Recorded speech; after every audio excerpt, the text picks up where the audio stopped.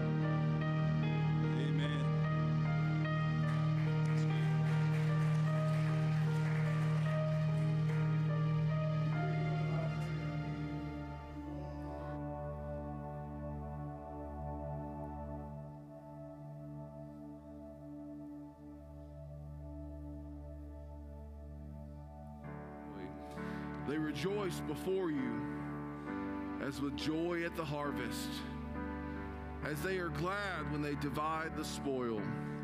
For the yoke of his burden and the staff for his shoulder, the rod of his oppressor you have broken as on the day of Midian.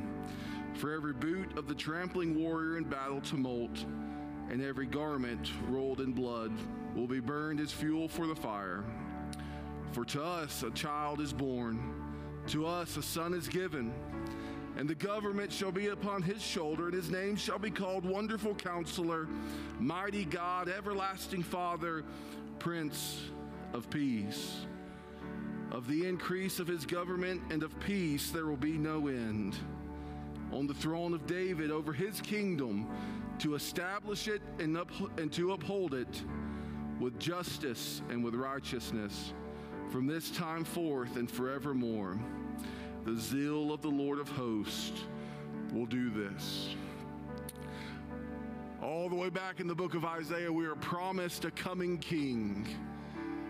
And that is what we are preparing to celebrate this month.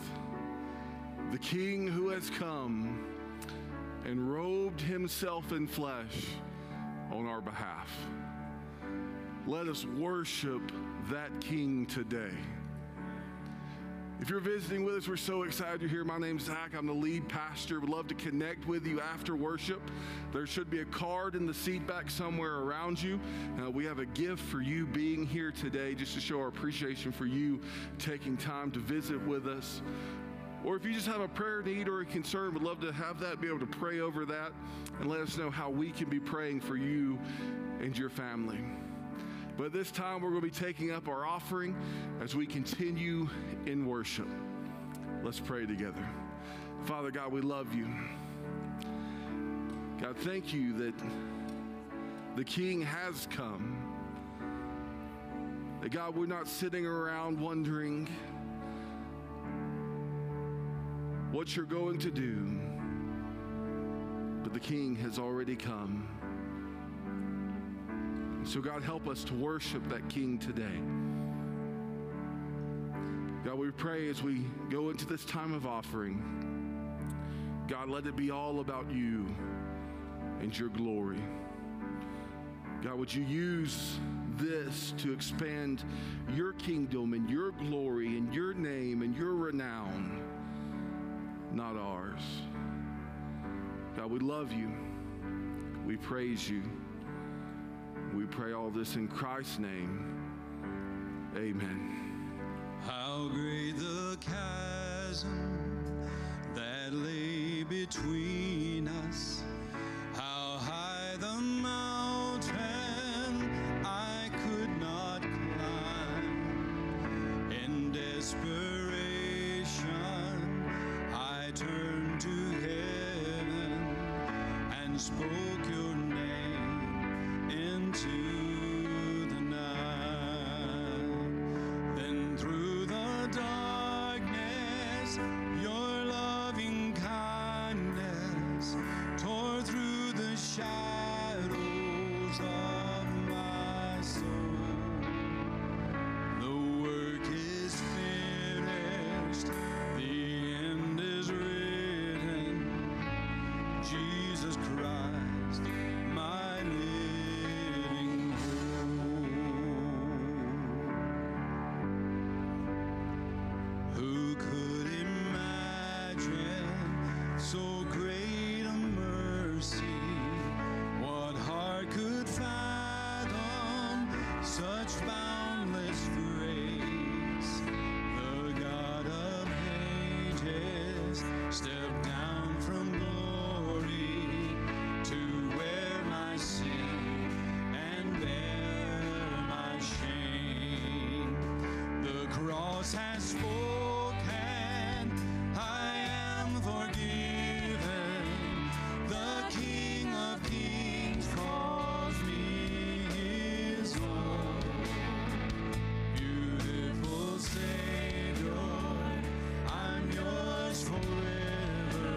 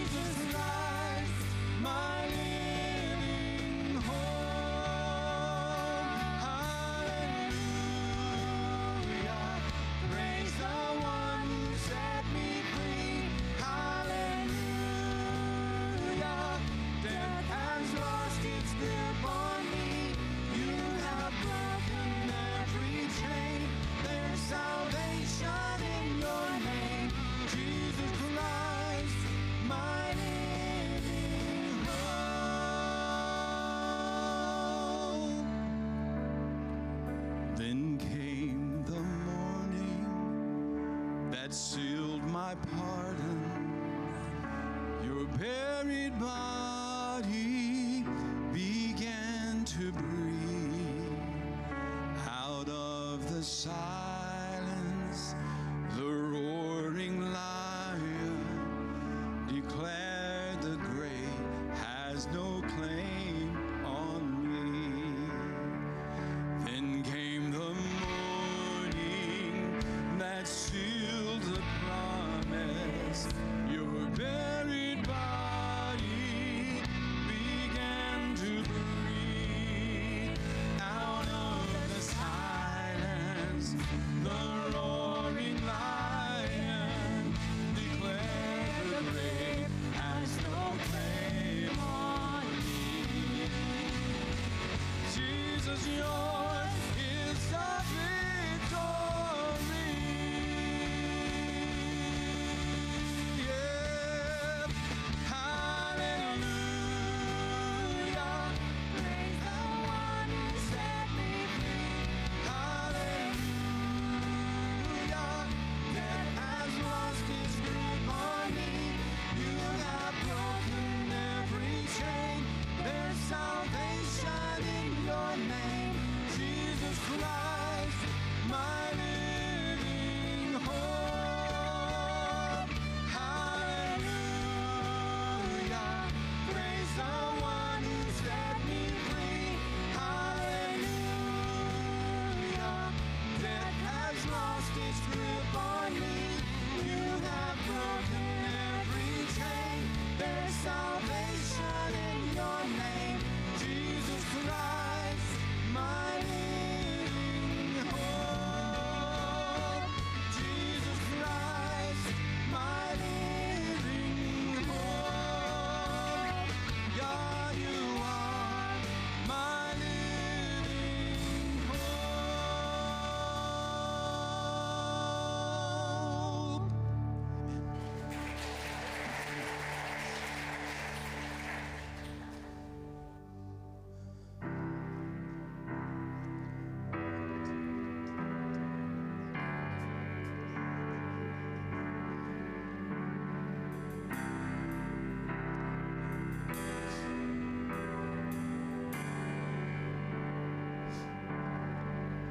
You give life, you are love, you bring light to the darkness, you give hope, you restore every heart that is broken.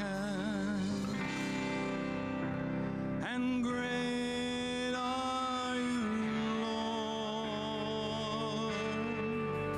It's your breath in our lungs, so we pour out our praise. We pour out our praise. It's your breath in our lungs, so we pour out our praise to you only.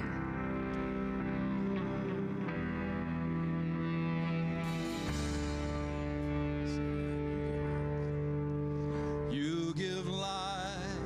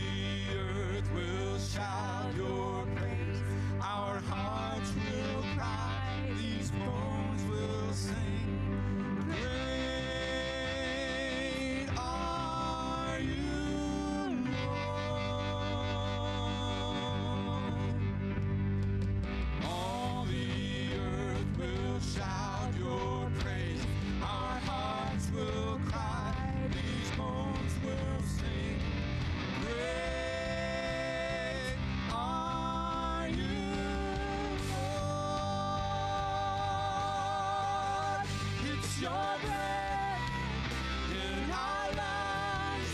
So we pour out our praise. We pour out our praise. It's your breath in our lungs. So we pour out our praise to you. Oh, it's your breath in our lungs. So we pour out our praise. We pour out our praise. It's your breath in our lungs. So we pour out our praise to you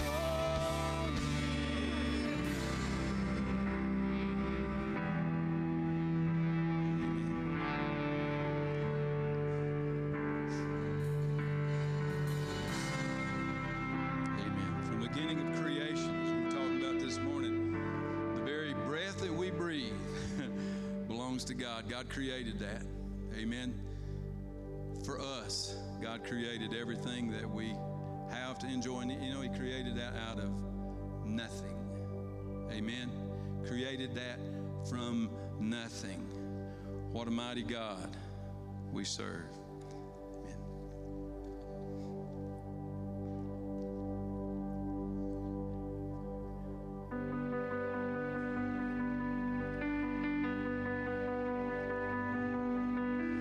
Angels we have heard on high, You know it, sing along. sweetly singing o'er the plains, and the mountains in reply, echoing their joyous strains. Glory to God in the highest. Our Savior has come for the world. Glory to God in the highest. The honor and glory are yours. Come to Bethlehem and see Him whose birth the angels sing. Come adore on bended knee Christ the Lord, the newborn King. Glory to God in the highest. Our Savior has come for the world.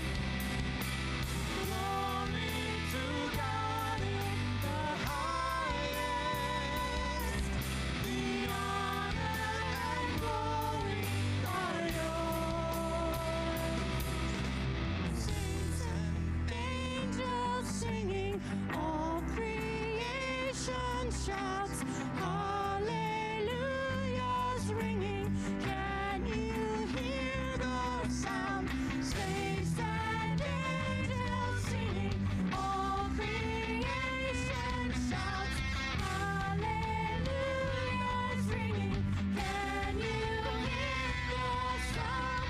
Glory to God in the highest. Our Savior has come for the world. Glory to God in the highest. The honor and glory are yours.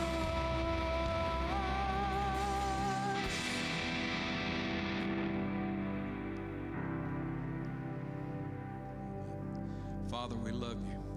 We thank you, God, for what you did for us. You sent your Son to this earth to live that perfect life for us, God, and to die, be the sacrifice to pay the penalty for our sins. God, we give you praise and give you honor and glory for that this morning, God, and forevermore. We love you. Thank you. Now bless our time together as we hear the word preached. You have your way in Jesus' name. Amen.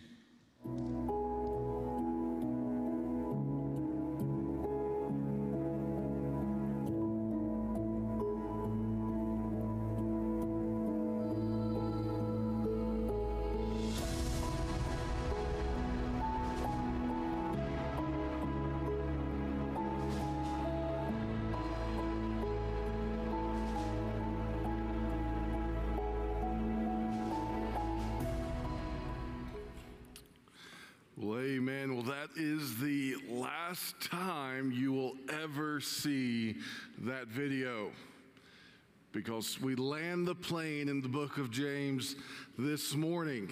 And so excited to see you. Appreciate Mike and the band for leading us in worship this morning. I also appreciate Mike for preaching last weekend. And so we were down in Macon for a wedding, and so I did tune in and listen to him bring the word. He did a great job preaching, and so I appreciate him leading last weekend in my absence. And so glad that you're here. Just got to tell you, church, that I did miss you last weekend. I tuned in, and I got to listen. But I'm just going to be honest, there's something about not being physically present around the local body. I missed it. I missed walking in and being greeted by Miss Shirley. Where's Miss Shirley at? I missed that. I miss walking in and wondering what type of shirt Kirk is wearing today. I missed it. So I miss walking in and giving Miss Brenda a hard time. It's one of my spiritual gifts. Amen. And so I missed you. I love you, church. And just as we're thinking about everything, it's crazy. This time last year, we were meeting you for the first time, first Sunday in December. And so just can't tell you how much we love you and how much our love for you has grown over this past year. But James 5, as we attempt to land the plane in the book of James, I'm just going to be honest, it's kind of a weird ending, how James wraps up his book or his letter. But I think as we think about it and process it, I think it makes perfect sense for us today. So James 5, starting in verse 13, James writes, "Is anyone among you suffering? Let him pray. Is anyone cheerful? Let him sing praise. Is anyone among you sick? Let him call for the elders of the church. Let them pray over him, anointing him with oil in the name of the Lord. And the prayer of faith will save the one who is sick, and the Lord will raise him up.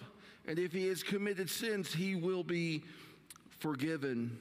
Therefore, confess your sins to one another and pray for one another, that you may be healed. The prayer of a righteous person has great power as it is working.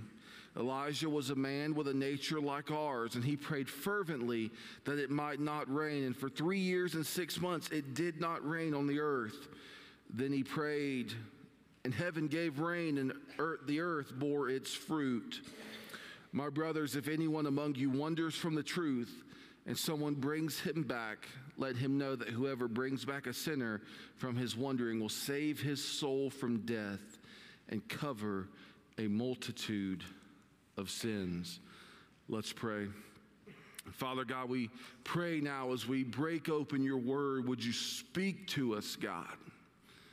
God, let us hear what you have to say to us this morning. And God, will give you all the praise, honor, and glory. And we pray all of this in Christ's name. Amen. So far in the book of James, James has dealt with really a lot of more kind of individual things of what does it look like individually to live out the gospel and what the gospel requires of our lives as we live it out. And so we've talked about those things, like even going back to the very beginning of the book of James, that we are to endure trials. We know that we're going to go through those. But then even practical things, like what do we do with our lips, things that we say. But really, as we wind down the book of James, James is talking about really ministry in the church. What does this look like in terms of a local body of believers? And I've shared with you before, I love the local church. I'm passionate about the local church. that the local church is God's mechanism for proclaiming the gospel to the nations. Like, you understand that, right? Like, God thinks highly of the local church. Now, the local church can be messy. Local church can sometimes have warts and problems and issues. But that does not change the fact of what God prescribed for the local church to be about. So I love the local church. And the local church, there's something beautiful about when the local church grasps hold of what it's supposed to be about. There's something beautiful about it. When the church understands, here's our mission, here's our purpose, here's why we exist, and here's what ministry is to look like. There is something profoundly beautiful about that. Does that make it less messy? No, sometimes it's still messy. Why? Because we're in the people business, and people can be messy. Amen? We don't deal with machines. We're not in the engineering business. Sorry to my engineers in the room. We're in the people business. And people can be messy sometimes. And ministry in the local church revolves around people. So let's see what James has to say. Two things I want us to see. First, I want us to see the ministry of prayer in the church. The ministry of prayer in the church. So going back to verse 13. Is anyone among you suffering? Let him pray. Is anyone cheerful? Let him sing praise. Notice, both of these extremes are in the same room. There's those who are suffering, and then there are those who are cheerful. Mike, can I just be out? Like, this is one of the hardest spectrums to deal with in ministry. That any given Sunday, there will be those in the room that have had the greatest week of their life. And any given Sunday, there will be those in the room who have had the worst week of their life. And the church is, everyone in the church is somewhere in those two extremes. That there are those who their team won yesterday. Sorry, I'm not touching. I'm not going there. I apologize. I told myself I wasn't going to touch it, and I did. I'm sorry. Okay? I'm going to be a good pastor this morning. I'm not going to touch that. Okay? I'm going to mourn and weep with you. I've got sackcloth and ashes afterwards. We'll get into that. But any given Sunday, there's those two spectrums. Like, one of the hardest weeks I ever had as a pastor was, we had a church member who passed on Monday. On Tuesday, we had a young couple who had a baby. And so on Wednesday, I went to go visit with the couple that had the baby after spending Monday, Tuesday with the family who passed. And then so that was on Wednesday. Thursday, we had the funeral. Friday, I had a wedding going into Saturday. Like, you talk about two different ends of the extreme. On the one end, one family's grieving. On the other end, there's this cautious excitement about having a newborn in the home. And then on the other end, there's this new family that is starting and getting married. And all of that's taking place within a single body of believers. It's a lot. So he says, if anyone's suffering, let him pray. If anyone's cheerful, let him sing praise. So no matter what you are coming into the room with, there is a place for you. Whether you are coming in and this has been the worst week of your life, or you're coming in and it has been the best week of your life, the church is around you.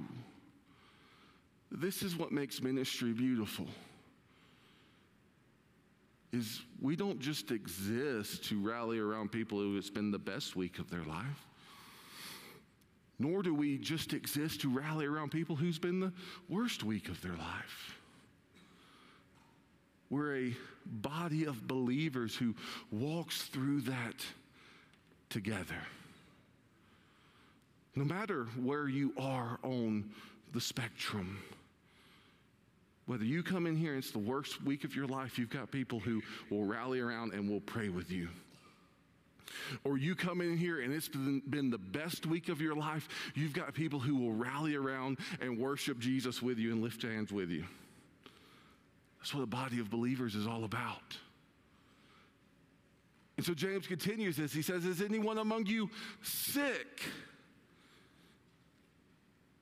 Let him call for the elders of the church and let them pray over him, anointing him with oil in the name of the Lord. So is anyone sick? Okay, call for the elders, the pastors, the leaders of the church to come and visit him, anointing him with oil. There's nothing magical about oil. All it is olive oil. But it's merely symbolic of health and healing and wholeness that comes through prayer. So they pray over him, anointing him with oil.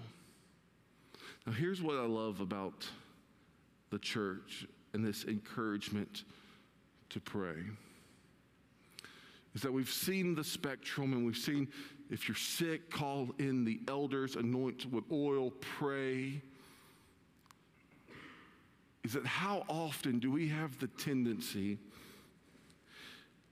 to try to fool people into thinking we have it all together?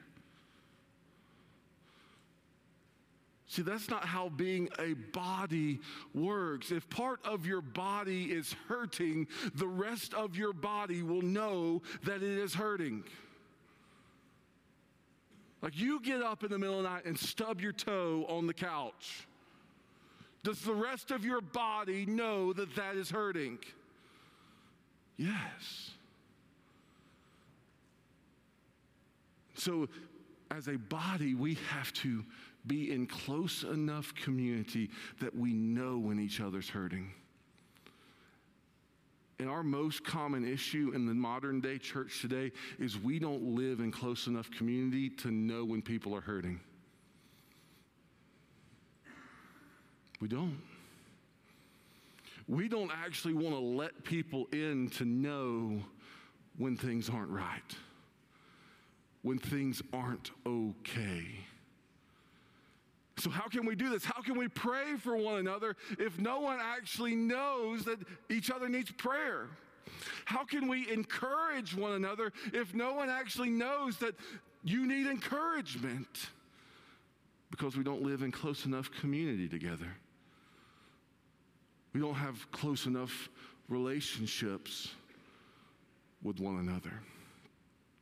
This is why we talk about as a church where I'm praying we go in our core values is that we develop authentic relationships. That this whole Christian life is not a fake it until you make it kind of thing. That's not about how long can I keep the smile up when I walk into the doors.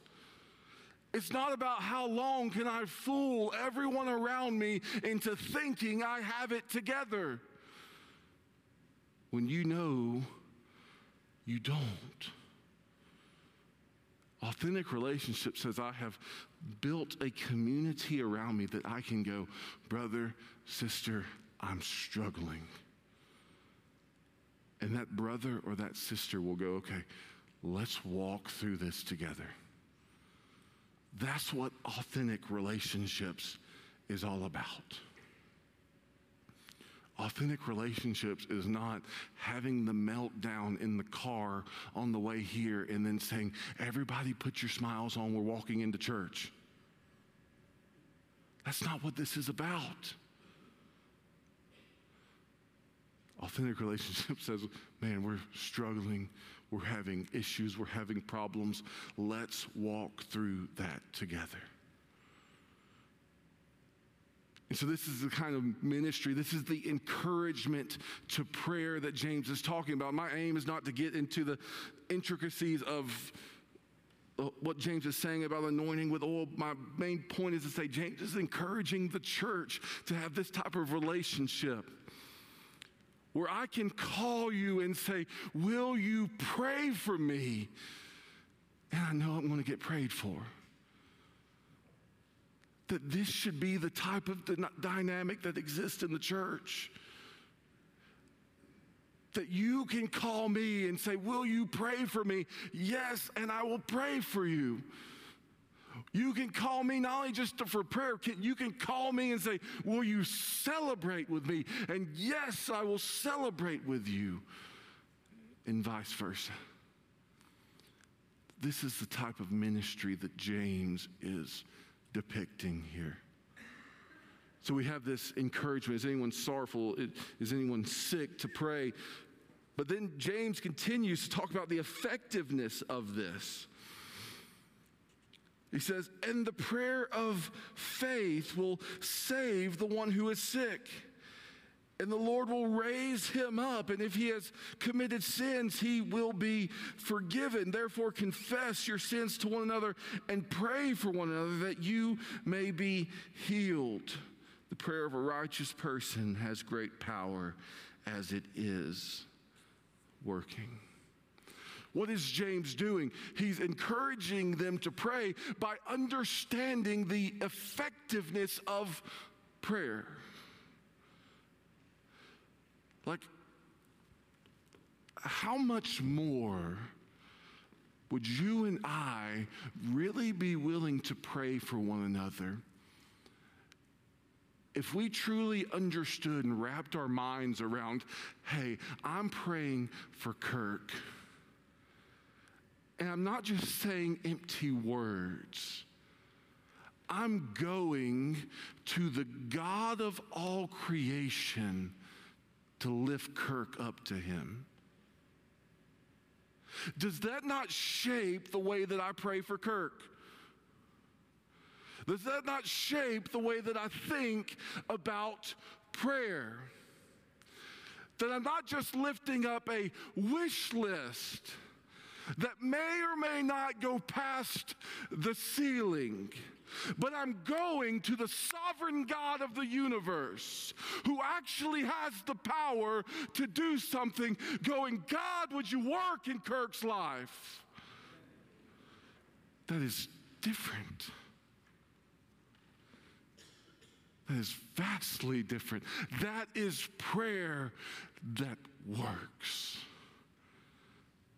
This is James' point. That we pray trusting that God is able to do what only God can do. Does this guarantee that everyone's going to be healed all the time we pray for them? By no means. We are open-handed in this. Do we pray for the sick? Yes. Do we expect God to heal them every single time? No. Because here's the reality. God, in the life of a believer, God will heal them. It just may be on that side of eternity. Amen? So we pray, trust God, but we're open-handed that God is going to do what only God can do. So we have the effect that prayer is effective. Prayer works. So there's this effect of prayer, that we're to pray and to confess sin to one another. And so we see the encouragement, the effect, but then lastly, we see the example. Verse 17 says, Elijah was a man with a nature like ours. So James gives this example of prayer. So he goes back to the Old Testament. He says, think about Elijah. Elijah was a man with a nature like ours. I love that James says that. Because let's just be honest this morning, it's easy for us to read through the Old Testament and think of those as like, and various other Bible people, and think of them as like the special ops. Like these are the special forces. Like these are the ones who had it all together. And God used those people. And I can understand how God would use those people. I can understand that God would answer prayers like from somebody like Elijah. I can understand why, because they're special ops.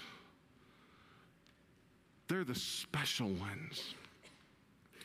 So I can read that and go, I can see that God would do that for that person, but there's no way God would do that for me. And James is going, no. Understand, Elijah, he had a very nature just like ours. Elijah was just like you and I. Elijah had struggles. He had temptations. He had all of these things that you and I do. Elijah sinned just like you and I do. So he says, make no mistake, Elijah with a nature just like ours. It says, and he prayed fervently that it might not rain. And for 3 years and 6 months, it did not rain on the earth. Then he prayed, and heaven gave rain, and the earth bore its fruit. He says, you remember this narrative, right? That Elijah prayed, notice what it says, fervently, continuously, going before God, petitioning the God of all creation.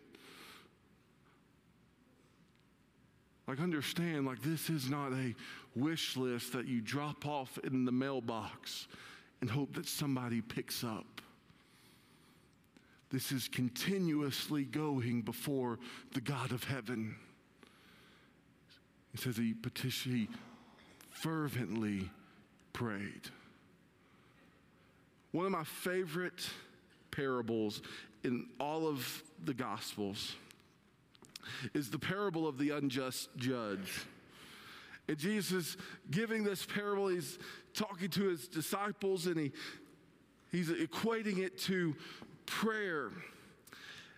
And that there's this woman who was treated unfairly, and she keeps going to the judge and going to the judge asking for justice.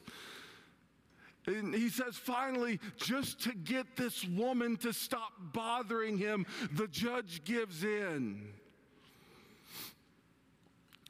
And then Jesus makes a statement. How much more will your Father who is in heaven do for you? It's as though Jesus is instructing us on prayer, saying, make it your mission to aggravate God with prayer.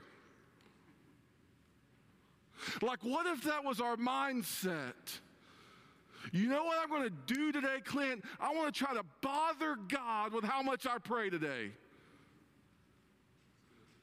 Like, what if that was my mission? What if that was my goal? Do you think I would start to see God do some stuff in my life if that was my mindset on prayer? That's how much time I wanted to spend with God. That's how much I wanted to pray. That I was constantly going before him. And what if that was my mindset, not just about praying for me, but for praying for you? But Nelson, what if my mindset was, I want to aggravate God in my prayers for Nelson? Like where God goes, I'm tired of hearing about Nelson. What if that was my mindset? You think I would start to see God do some stuff in Nelson's life? Certainly. So we have this example of prayer. And that prayer in the life of a church is vital. And so as James is wrapping up his letter, the very first thing he instructs us on is the ministry of prayer in the church. The church should be known for prayer. I'm not talking about whether or not a church has an up-to-date prayer request list that we take people off and take people on, and we've got a nice logistical system worked out for it. I'm talking about a church that you know if you call so-and-so, they're going to the throne room of heaven for you. That's what I mean. Not do we have a nice system and way of keeping track of prayer needs. Not talking about prayer ministry in that regard. But that I know if I have a need of prayer, heaven will be bombarded on my behalf. That's what I mean by ministry of prayer in the church. But then second, we have the ministry of restoration in the church. The ministry of restoration in the church. These last two verses. My brothers, if anyone among you wanders from the truth and someone brings him back, let him know that whoever brings back a sinner from his wandering will save his soul from death and will cover a multitude of sins. I'll be honest, past couple weeks, I knew I was going to be this is going to be our last place we were going to land before we wrapped up the book of James. I wrestled with this passage. Because I'm just going to be honest, it seems so out of place. Like this just does not fit the flow of James. But I believe this is what James is doing. That James has given us some pretty hard truth all throughout the book. James has talked to us about the way that we are to live, the way we are to act, the way we are to go about our lives. And James understands full well that those things are hard. It's hard to live the type of life the gospel calls me to in response to. Those things are hard. And that throughout the Christian life, I am going to stumble. I'm going to fall. I'm going to mess up. But you see, here's the beauty of living life in a community of believers, is that there will be those who will catch you. There will be those when you start wandering off, will lovingly pull you back in. See, this is the point that James is making, that he wants them to understand. As a church, if you see someone wandering off, the message is not good riddance.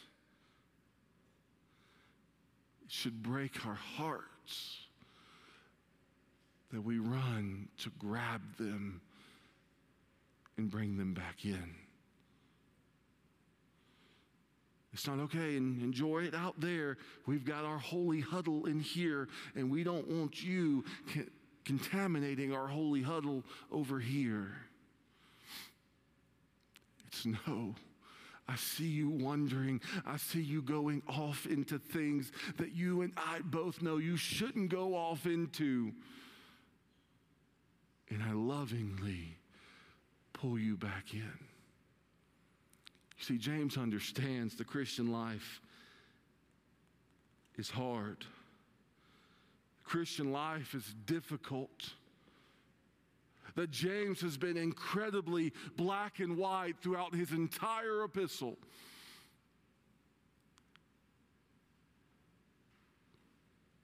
But the Christian life is meant to be lived in community.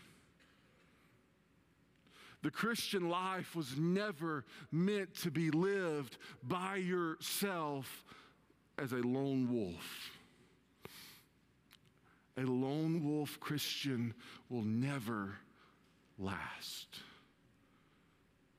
We need one another. And so as a church, as we see people wondering, are we lovingly pulling them back in? Or are we just letting them wonder? And so this brings us to our central idea this morning. And really, I think as we think about today in the book of James as a whole, it's this: the gospel produces characteristics in the life of a believer that are cultivated and demonstrated in the community of believers. Like there are things that the gospel produces in my life. There are things that the gospel produces in your life. But we must understand that those things are cultivated, they grow, and they are demonstrated, they are shown in the community of believers. This is where James lands the plane. That how do I work on my tongue? How do I work on my speech? Do I do it just by sitting down and reading a book about how to speak more God-honoring language? 10 easy steps. No. I do it by having brothers and sisters around me. I do it by having those that will encourage me and walk alongside me. How do I endure trial and temptation and tribulation? By having brothers and sisters around me who encourage me and walk alongside me and lift me up in the midst of that. How do I do any of these things that James talks about throughout his entire book? By having a community of believers around me. That's how I do those things. That's how you do those things. There's no such thing as a lone wolf Christian. You need a community around you. Several years ago, there's a book that was written. It's called Building a Discipling Culture.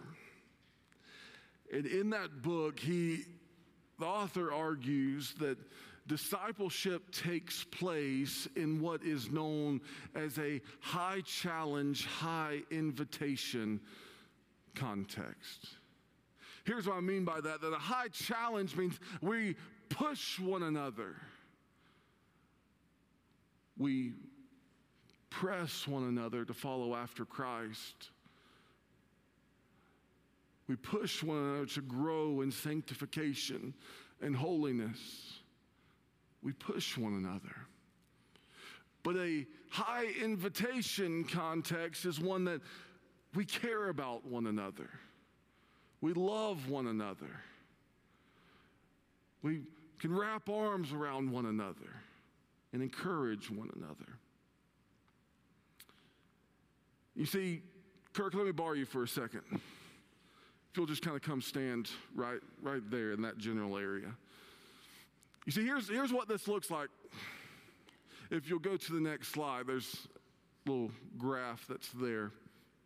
This is essentially what he argues, that going from the bottom of the graph to the top of the graph is the amount of challenge in the church. Going from the left of the graph to the right of the graph is the amount of invitation in the church, how well we love one another, how well we care for one another. So if you look at that bottom left side, that's a church that's low challenge, low invitation. We really don't push one another to follow after Christ. And we really don't love one another. All we really do is just kind of show up on Sundays. Occupy the same auditorium. We don't know one another, don't really care for one another. And so as we're pursuing after Christ, if we're that kind of church, Kirk's over there, I'm over here, and the sanctification journey is moving up here. And we're really just in the same building. Really not growing. I don't know anything about Kirk. Maybe we say hi in the hallway. But he's not really challenging me. I'm not challenging him. And we're really not encouraging one another. As we move from that bottom left to the top left, that's a church that is high challenge but low invitation. So we're going to push one another, but we're not really going to love one another. So here's what that looks like. This is the journey of sanctification. And so, Kirk, you need to get up there. You recognize where you're at is not good. You need to make this journey up here. But here's the deal. I can't love you until you get here. I'm not going to encourage you till you get here. What impact is that going to have on Kirk? I'm going to challenge him, but I'm not going to love him. But then we move to the bottom right, and that's high or low challenge, high invitation. And Kirk, will you recognize where you're at is not good? And we want to get there, but listen, it's just going to be okay. We don't really have to go there. Where you're at as a husband and a father, you're doing just fine. We don't have to go there. I'm going to love you and I'm going to encourage you, but you're fine right here. He's being loved. He's being encouraged, but he's not going anywhere. He's staying exactly where he is. But then the last group, a high challenge, high invitation kind of church, says, Kirk, you know we need to be there. You know you need to grow in Christ. You know the type of husband and father God's called you to be. And listen, here's what we're going to do. We're going to go there together. That's that kind of church. That's where discipleship happens. And this is the point that James is talking about. Thank you, Kirk. All of that happens within the community of believers. That we want to challenge one another. We want to say, hey, there's more to grow in Christ. There's more sanctification to be had. There's more steps you can take as a husband, as a wife. There's more steps you can take as a father, as a mother. But we're going to walk that way together. I'm going to be in the mud with you instead of expecting you to get out of the mud before I can help you. That's where discipleship happens. So this is James' point as he lands his plane, as the band comes back to the stage. all of this happens in community. Now, James has said some pretty hard things. How does he end? Pray for one another, restore one another. James, we're struggling with trials right now. Pray for one another, restore one another. James, we're struggling with our speech. Pray for one another, restore one another. James, we're struggling in whatever area. Pray for one another, restore one another. At the end of the day, the book of James is pretty simple. There are things the gospel produces in your life, and you have been gifted a church, a community of believers to help cultivate those things in your life. That's where James ends. And so the question for us today is, A, am I a part of that community of believers? I'm talking more than just church membership. I'm talking more than just signing your name on a card. And for some of you, that may be the first step. You say, hey, I want to identify with this body of believers. What a great day to do that. But for some, it may mean it's time for me to be known. So I need to plug in and I need to connect with other believers. Let us help you with that, to be known and to be a part of the community.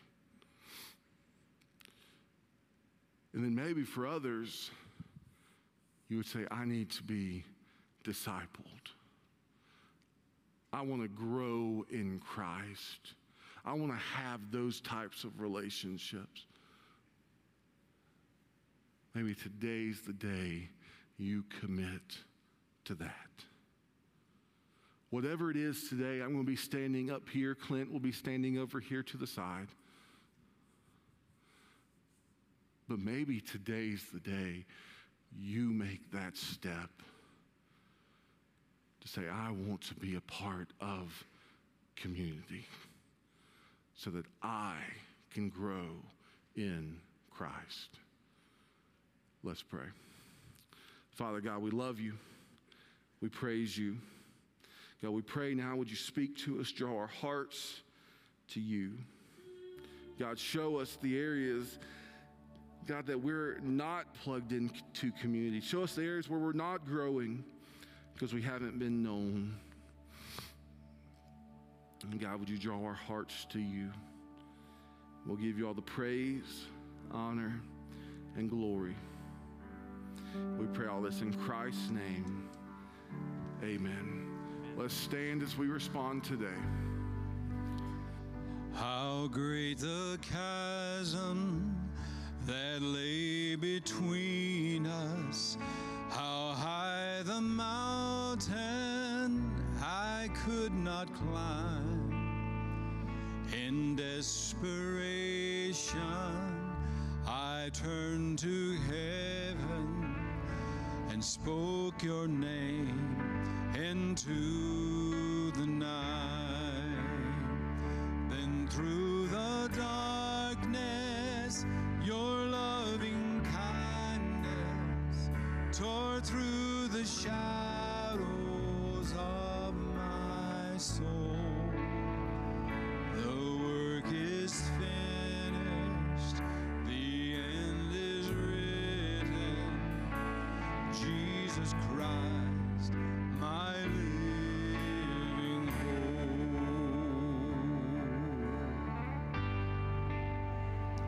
Who could imagine so great a mercy?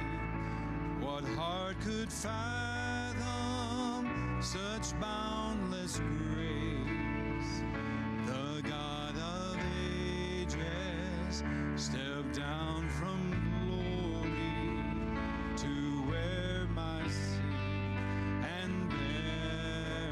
shame. The cross has spoken. I am forgiven. The King of Kings calls me his own.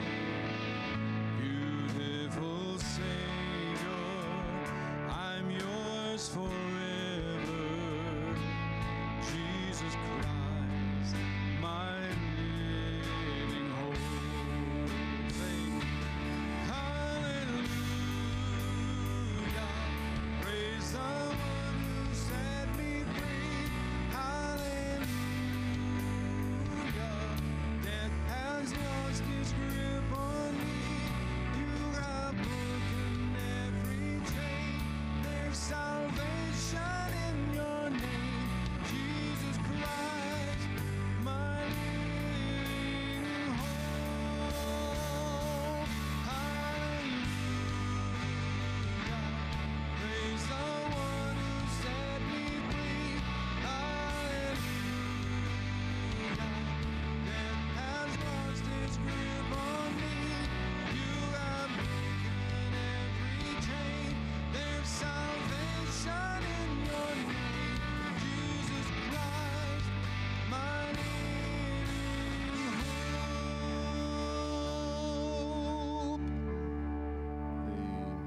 Then came the morning that sealed the promise. Your buried body began to breathe. Out of the silence, the roaring lion declared the grave has no claim on me.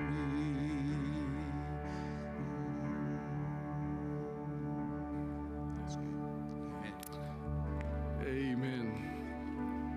You can be seated just for a moment. Again, thank you so much for being here today.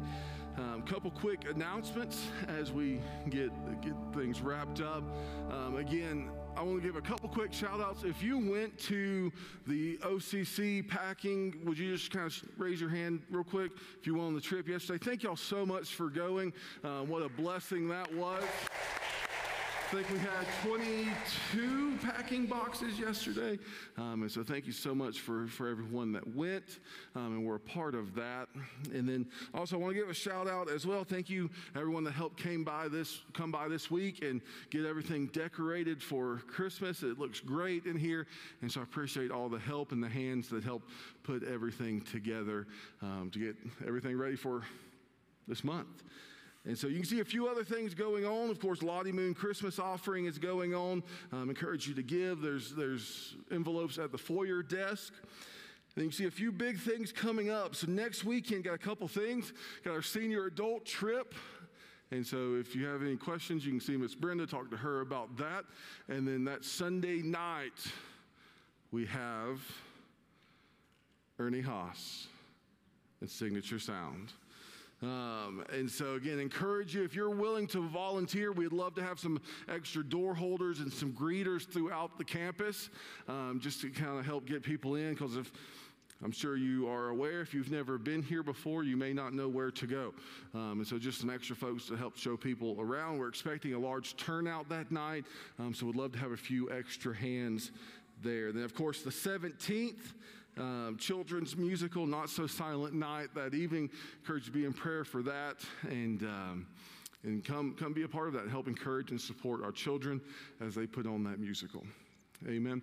All right, last thing before we go, we're so excited. We have Colton and Julie and Violet Smith. So if you want to come right here, they are coming today. They are coming as new church members, so candidates for church membership. They want to make Airline their faith family, and they've already plugged in. I'm sure you've seen them around various places and all over the place. And little Miss Violet here, you've probably got a chance to meet her. She'll talk to you. But we're so excited for them. We love this sweet family. And so if you just want to put your hands together and encourage them and welcome them. Amen. So here's what we're going to do. I'm going to pray to dismiss us, and then after we pray, they're going to be standing up here. Just come by and encourage them, shake their hand, let them know how excited. You haven't met them yet, great opportunity to meet them. Let them know how excited you are for them to be plugging in to what God is doing here up at Airline. Amen. Let's pray. Father God, we love you. We thank you. We praise you. Thank you for today and just the opportunity to worship you and to make much of you. God, just thank you for the Smith family. Thank you for their willingness to come and plug in and be a part of this church body. God, would you use them, encourage them, God, and continue to grow them here as a part of this family. God, we love you. We praise you. We give you all the honor for today. In Jesus' name, amen.